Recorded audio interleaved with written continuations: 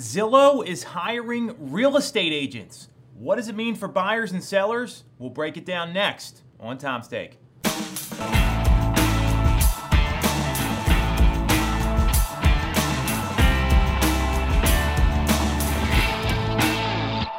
definitely going to want to watch this one.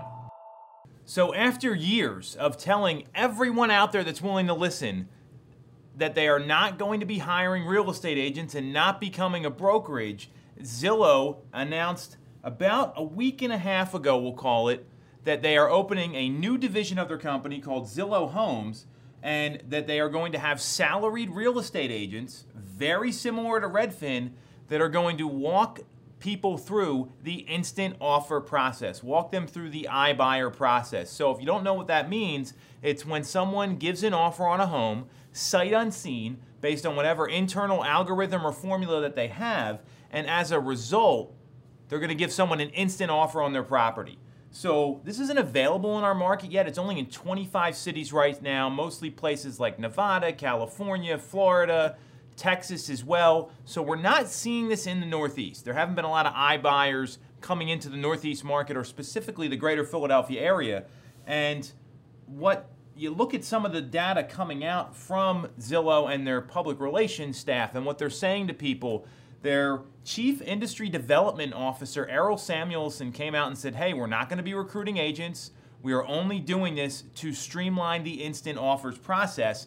And right now they're losing just under $7,000 per home that they purchase, which is pretty relevant as well. So they're probably trying to eliminate that loss.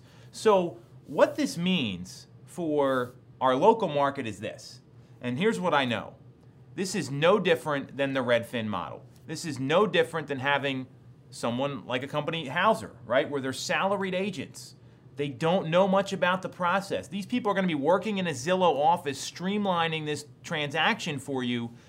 That may be a good option for a lot of people if they want the quicker sale and get the cash right away. If you're a retail seller, and this is the important thing, so if you're a retail seller looking to maximize your revenue, an iBuyer is not going to do it for you. You're not going to get that competition within the marketplace. You're not going to get those buyers that have to live in your street, have to live in your community. It's just not going to happen. So this is a way for Zillow to make money on a division that's struggling right now. I mean, that's what they've come out and said. They're trying to streamline the process. So in the short term, I don't see this changing much at all, other than if you're in an area that had Zillow offers, you're not dealing with a real estate agent anymore, you're dealing with someone from Zillow.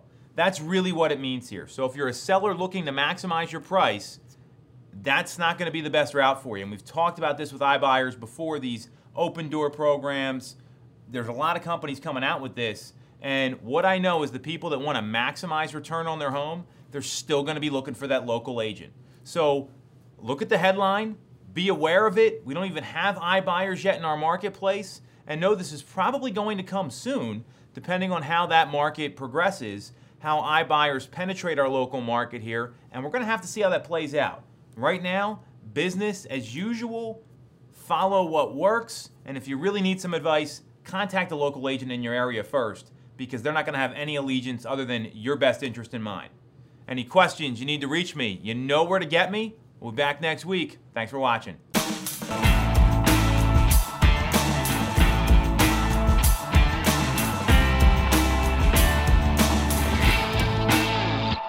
Definitely going to want to watch this one.